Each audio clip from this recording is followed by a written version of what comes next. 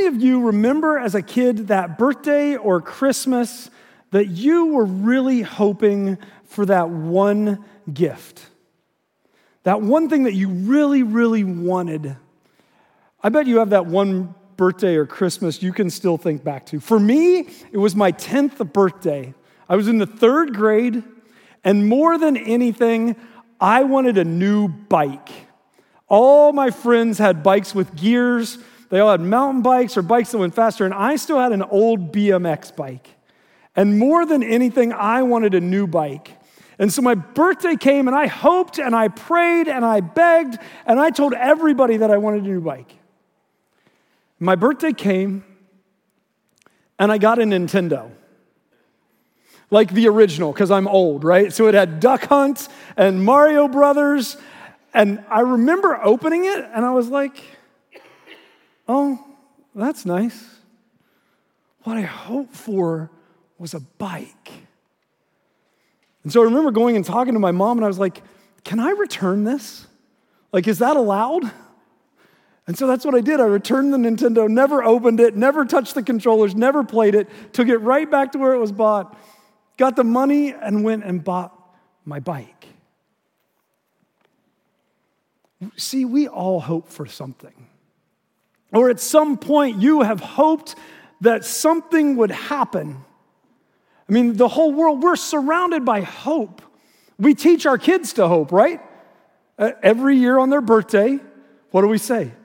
Now make a wish before you blow out your candles, but don't tell anybody the wish or it won't come true. Right? That's our hope. And those kids sit there, and none of us ever know what they're thinking because they're really good about it, because what they really want, they're not going to tell you because they might get it if they don't tell.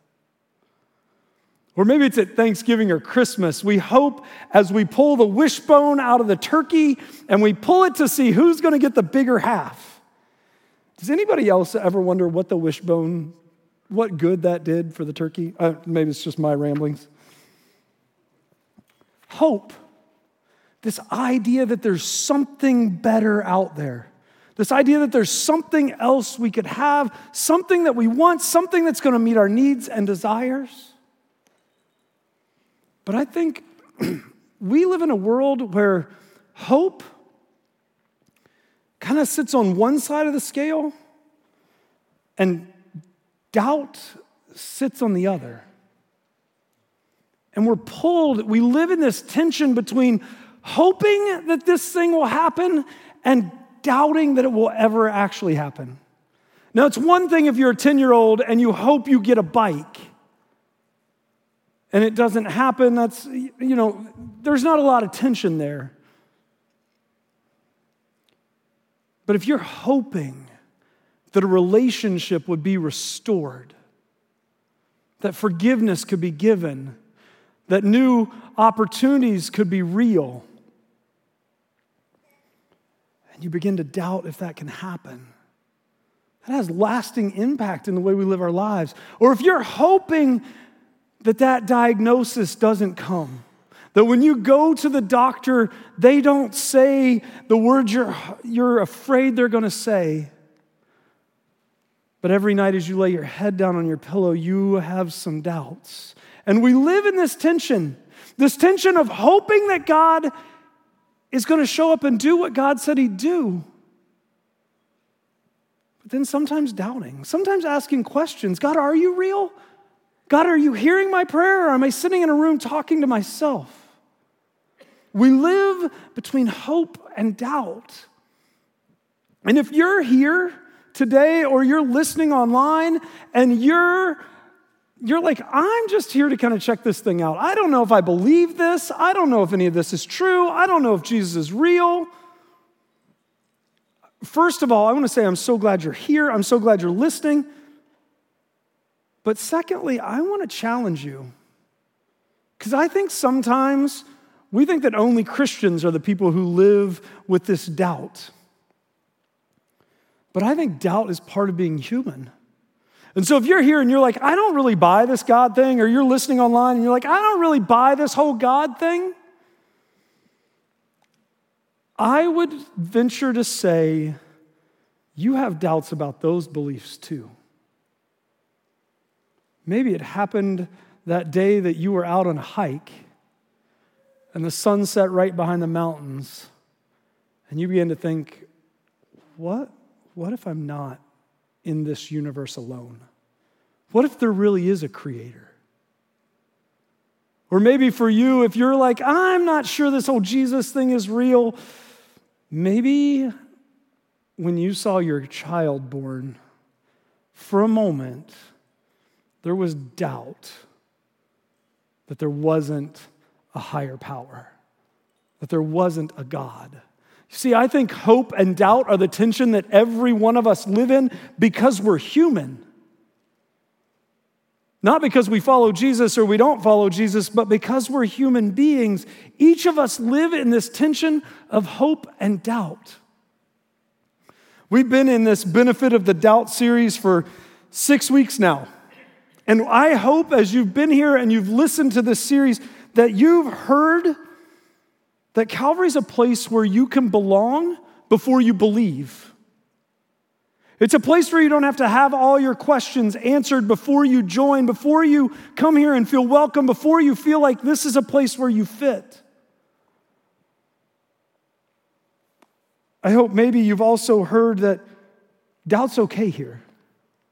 It's normal to ask questions.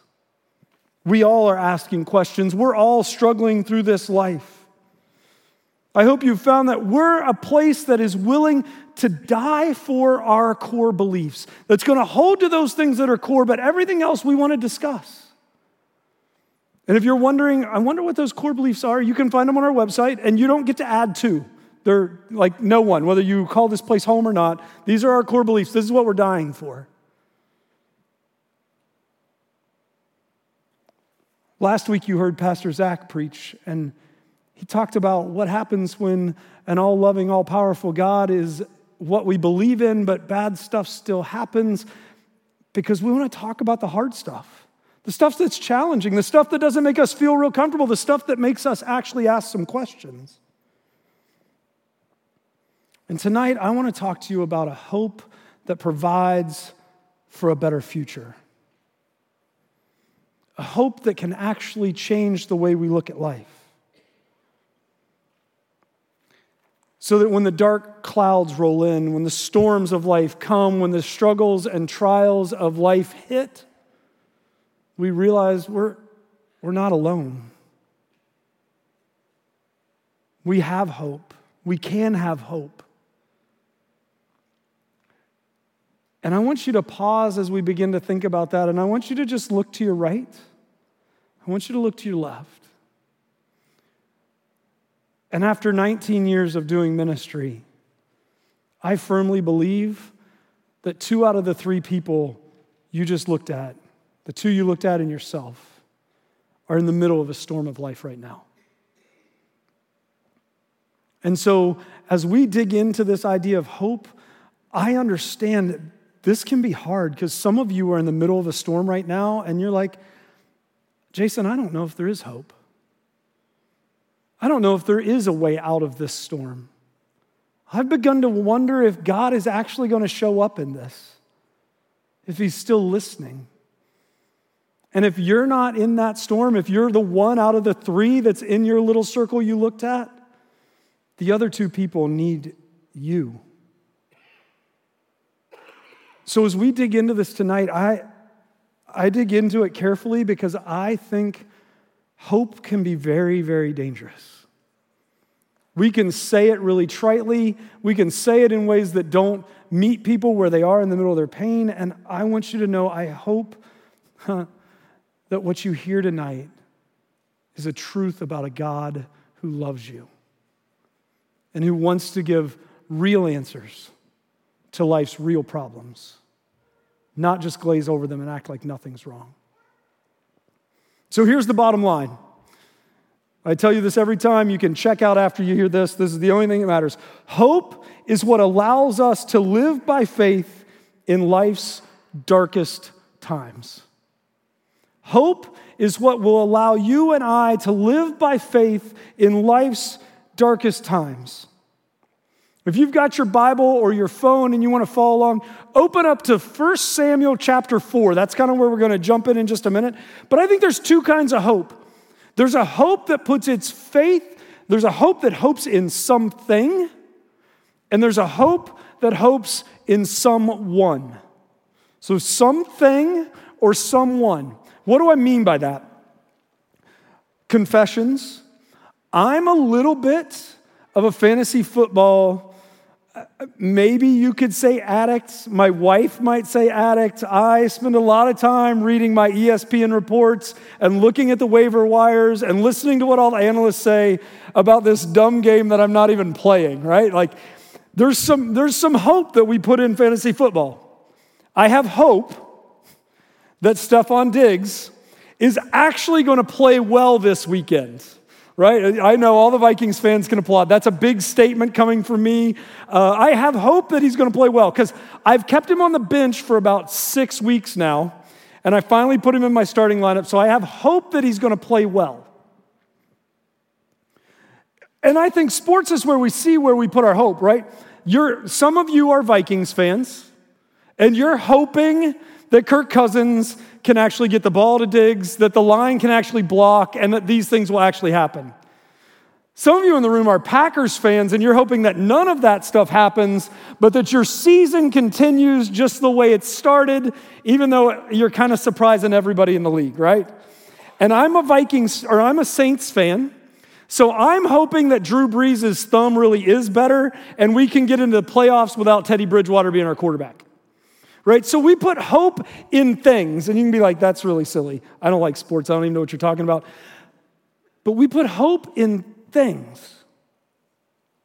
And when we put our hope in things, whether that thing is that next job promotion, or that new job we've applied for, or the diagnosis that we're hoping doesn't come, we're putting hope in the medicine that we're taking, that it's going to make us feel better. We're putting hope in a relationship, that it'll be what we need to get through life. Every time we put our hope in a thing, it will let us down. Let me show you what I mean by that. And this is not just for Vikings fans. Like, our hope in all things will let us down, but I know Vikings fans know that especially. The Israelites are in a war, right? They're in a war with the Philistines in 1 Samuel chapter 4. We're going to look at 4, 5, and 6. I'm not going to read it all, but kind of summarize it. You can follow along if you want to fact check me. They're in a war with the Philistines. They go out, they get beat, is what happens. And they come back and they're like, what happened? I thought we were God's chosen people. How could God let the Philistines beat us? That doesn't seem right. So they come up with this idea. They have this thing called the Ark of the Covenant. And the Ark of the Covenant is like a box. It's got a couple angels sitting on top of it. Inside there is manna. So if you're not familiar with the Old Testament story, manna is the bread that God provided for the Israelites when he freed them from slavery out of Egypt, and they didn't have anything to eat. And they were like, we have nothing to eat. We want to go back to Egypt. And God said, okay. And they woke up every day and there was bread on the ground, like pretty sweet. I'd like to go out and find bread on my front yard every day and just be able to eat that. That'd be awesome. And so they put some of that in there, so they remembered that. They put the 10 Commandments in there that Moses received from Mount Sinai the second time after he broke the first ones. They put that in there. And they carried this with them everywhere they went. And they kind of saw that as they were carrying God in a box.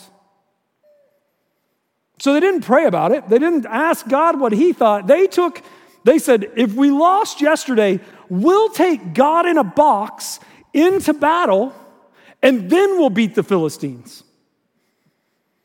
So they take their box God, set him in the middle of the battlefield, and you can kind of know where this is going to go, right? They go out to fight the Philistines. The Philistines beat them again, and this time somebody forgot to grab God in a box as they ran off the battlefield, and the Philistines captured the Ark of the Covenant, and they took it back to their town. And the Israelites are now defeated, and they feel like their God is gone. And what are they going to do? You see, God in a box is not really God. It's just a box. It's a thing. When we put our hope in things, they're going to let us down. But that's not where our hope is. As followers of Jesus, as people who call ourselves Christians, as people who are listening and thinking, do I want to follow this Jesus? To follow Jesus is to say, my hope is not in a thing. My hope is in a someone. My hope is in a God. My hope is in Jesus. My hope is secured because of who Jesus is. And this God that we put our hope in is two things. First, he's the God of day 3, or God of the third day. So if day 1, the Israelites lose the battle, the ark goes to the Philistines. Day 2, the Philistines wake up, their priests walk into the temple, and they look in the corner, and there's their God, Dagon, laying face down in front of the ark.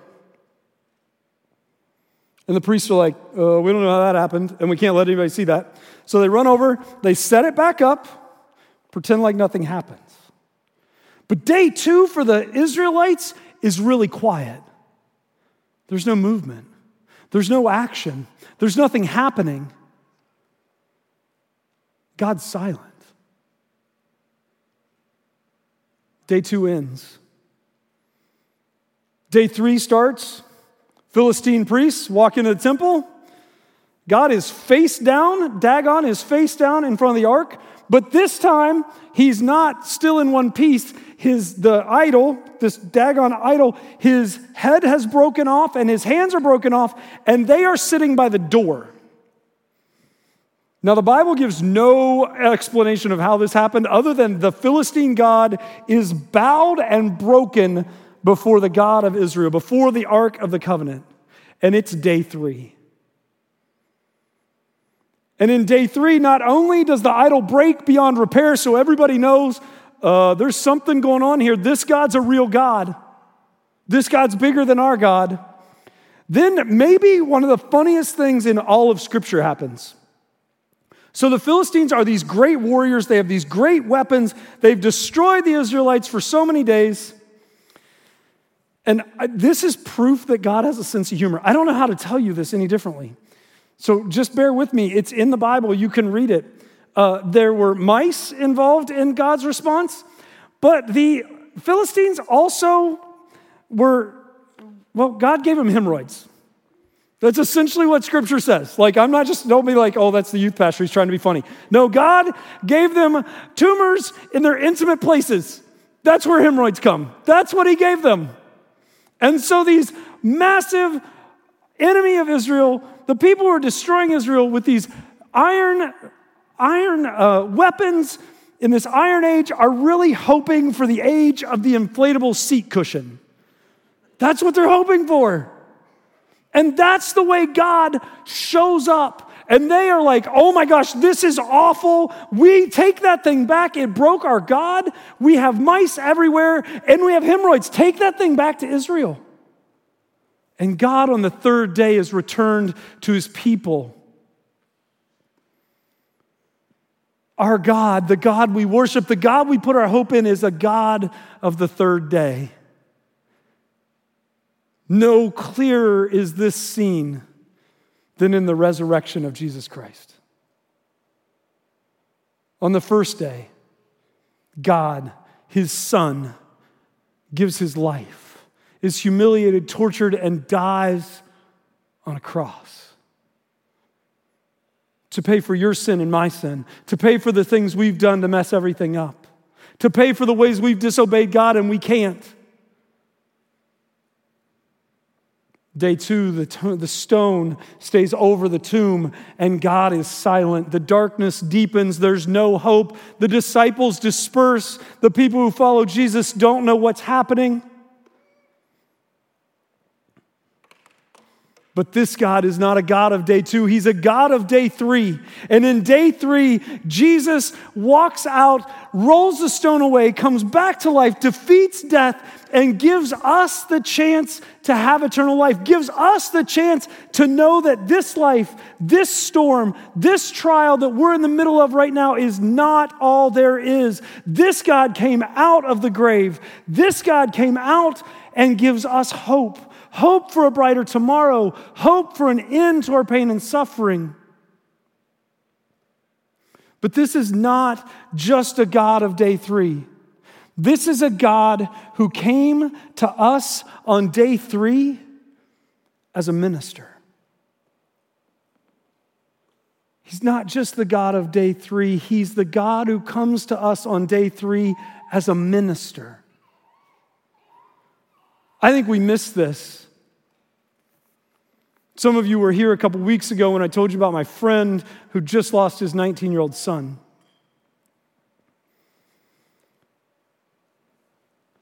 The God we worship knows what it's like to lose his son. The God we worship knows what it's like to watch his son die. And it's because of that, because this God has seen that, because this God came and lived among us. He watched his friend die. Another 3-day story. On the 3rd day, Jesus showed up and brought Lazarus back to life. Because he was there when they hurt, because he was there when they said goodbye. This is a God who understands, who comes to us in our deepest pain and says, I get it. Let me help. He meets us in the middle of our storm. This God that we follow, this God that we believe in, is not a God who created and walked away. He's a God who loves his kids. He's a God who walks into our storm and says, I want to be here. It's why I sent my son. It's why I came to earth and died. Because I don't want you to ever be alone in your storm. That's his promise. That's truth. The problem is, we live in a day 2 world. We're not to day 3 yet. And some of you are wondering if day 2 is ever going to end. God, is this trial ever going to end? God, is this sickness ever going to end? God, is my marriage ever going to be healthy again?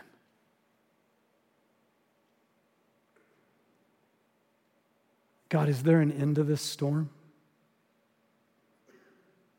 And I think at some point or another, all of us have been there. We've been in the middle of that storm and we wondered, God, is it ever going to stop? So how do we live in a way that helps us keep hope that day 3 is coming? Because day 3 is coming. Sometimes the storm gets so deep and so hard and so rough, it's hard to keep hope that day 3 is coming on day 2.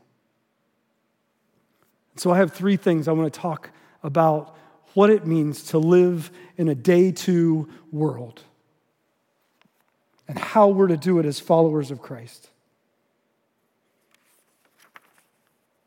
First thing we do it by watching and by waiting. We live in a day 2 world by watching and waiting. Listen to the words of the psalmist in Psalm 130. From the depths of despair, O Lord, I call for your help. Hear my cry, O Lord. Pay attention to my prayer. I wait for the Lord. My whole being waits. And in his word I put my hope. I wait for the Lord more than watchmen wait for the morning. More than watchmen wait for the morning. Maybe the hardest thing to do when you're in the middle of day 2 is to watch and wait to see what God's going to do. Our ability to watch and wait as followers of Christ is based on our belief that God is actively involved in our lives and in this place.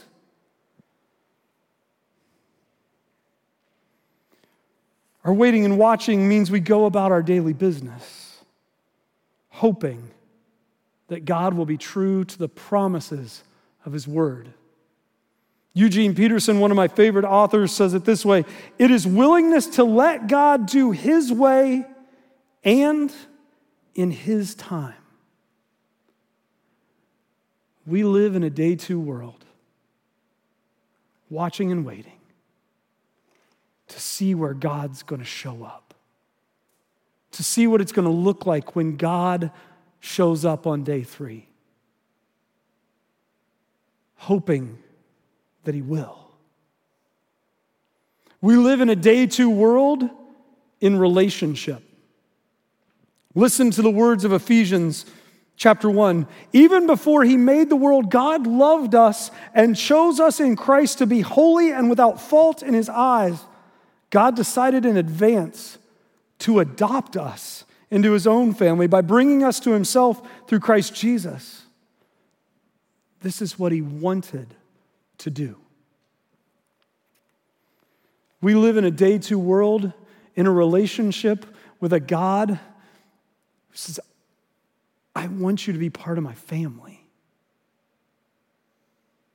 I want you to be my son. I want you to be my daughter. I want you in my family.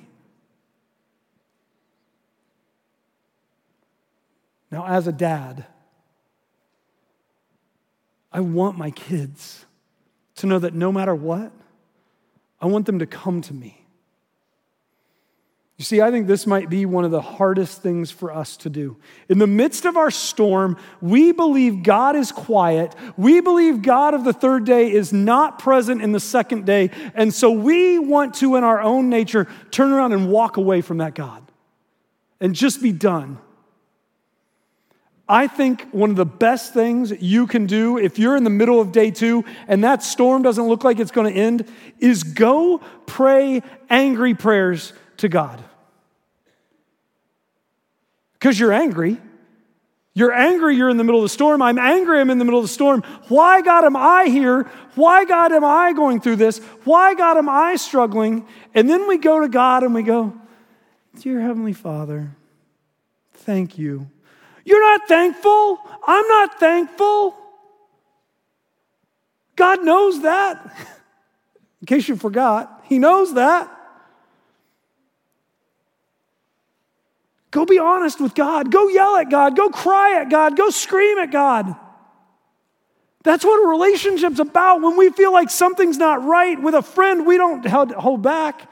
We don't go, oh, you know, that $1,000 I owed you that you haven't paid me back, it's not that big a deal. Maybe some of you do. You're better people than I am. I want to know where my $1,000 is. I'm going to go ask for that $1,000 back. But with God, we want to look at it differently. God, I don't know what's going on. That's not how you feel. Be honest. Be in relationship with that God. And not only with that God, but be in relationship with other people. You see, in the middle of day 2, sometimes you're going to lose hope. Sometimes in the middle of day 2, you're going to lose hope. Sometimes in the middle of my day 2s, I've lost hope. But I need somebody to come alongside of me.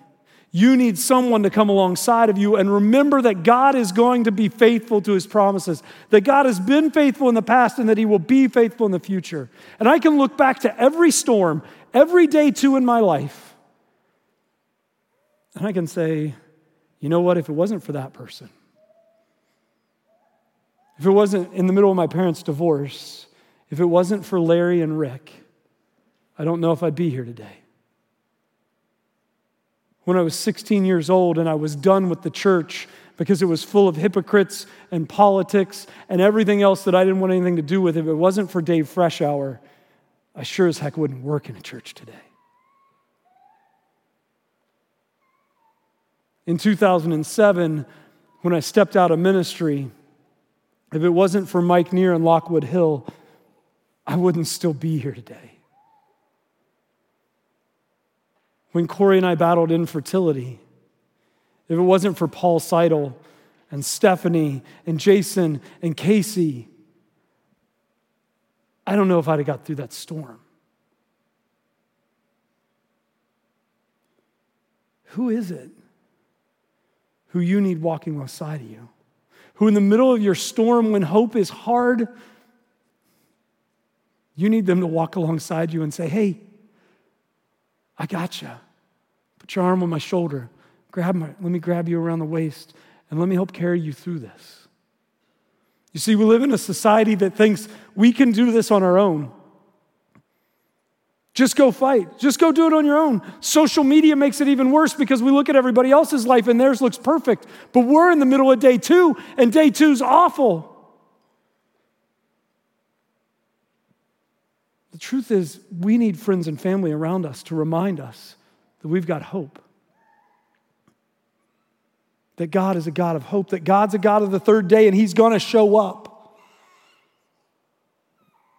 And the last thing we need to remember our assurance. And maybe the most important thing, listen to Paul's words in 2 Corinthians. That is why we never give up. Though our bodies are dying, our spirits are being renewed every day.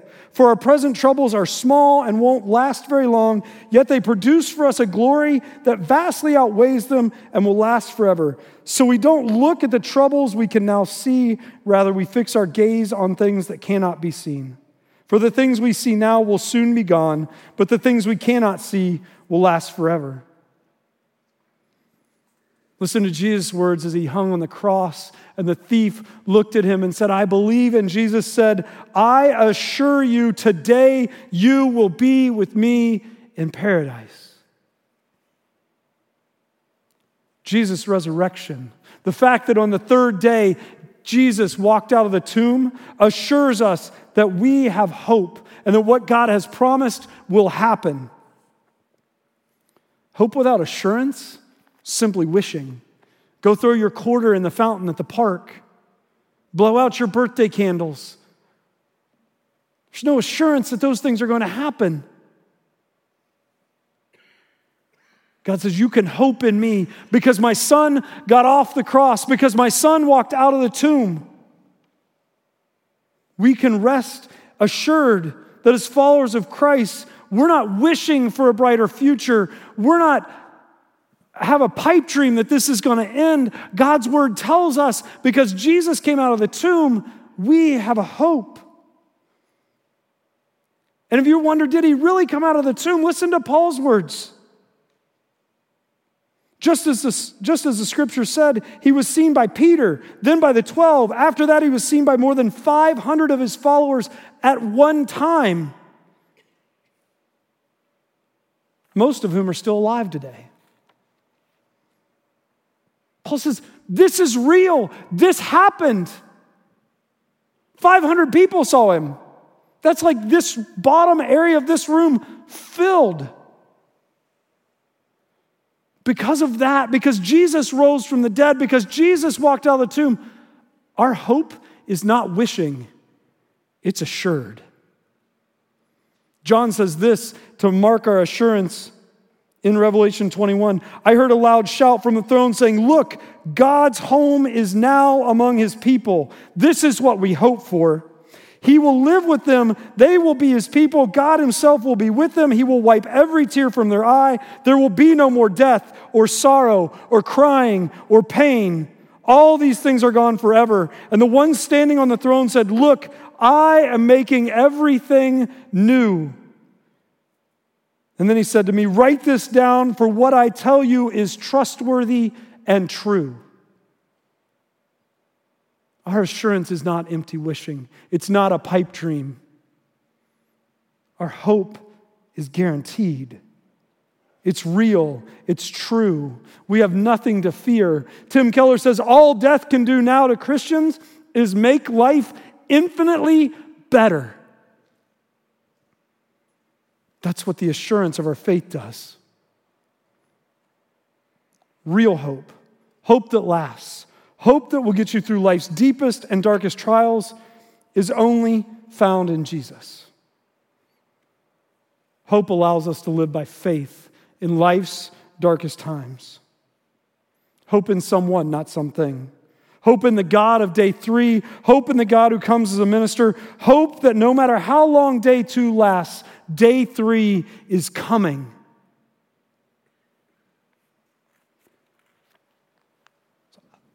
I don't know where you're at tonight.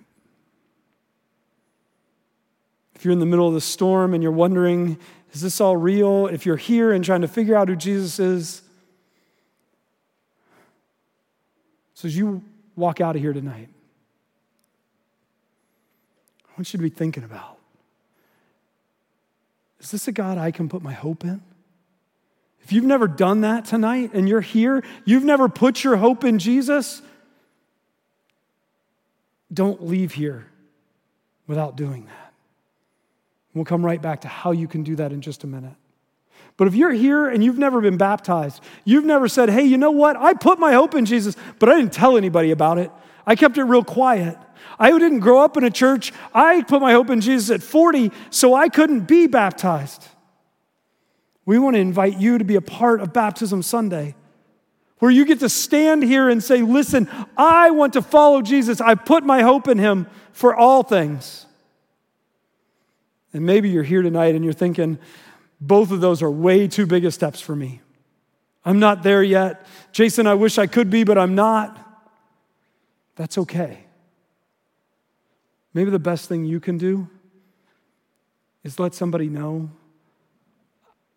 I'm in the middle of day 2. And I need some help. Would you walk with me through day 2? Who's that person you know who would willingly wrap their arm around you, love you, and carry you through, and be the hope that you can't be right now? Or who do you know who's hurting, and you need to go be their hope?